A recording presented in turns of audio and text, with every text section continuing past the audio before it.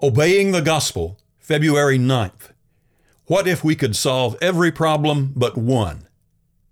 And he said, I will do this. I will tear down my barns and build larger ones, and there I will store all my grain and my goods.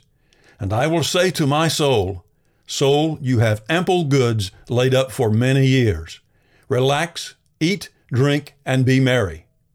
But God said to him, Fool, this night your soul is required of you, and the things you have prepared, whose will they be?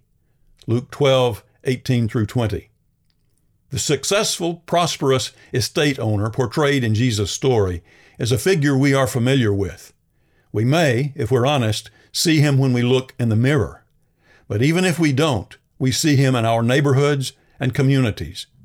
Especially in the wealthier nations of the world, the population is increasingly made up of people for whom God is largely irrelevant.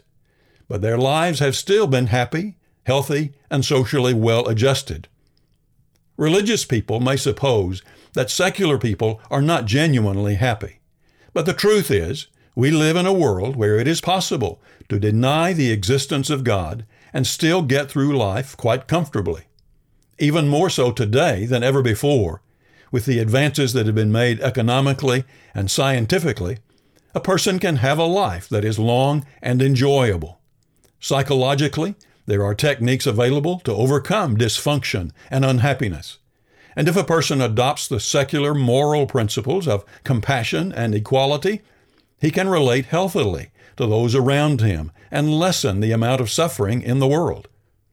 But what if the God whom we have denied really does exist?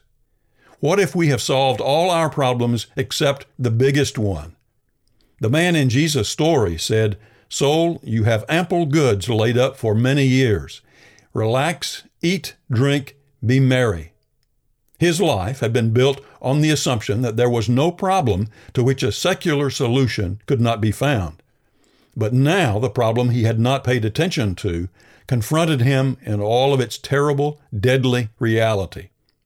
Eventually, we will find out whether our decisions about God were wise or foolish. If the Scriptures are correct, a day is coming that will be the greatest of all judgment days. Acts 17:30-31.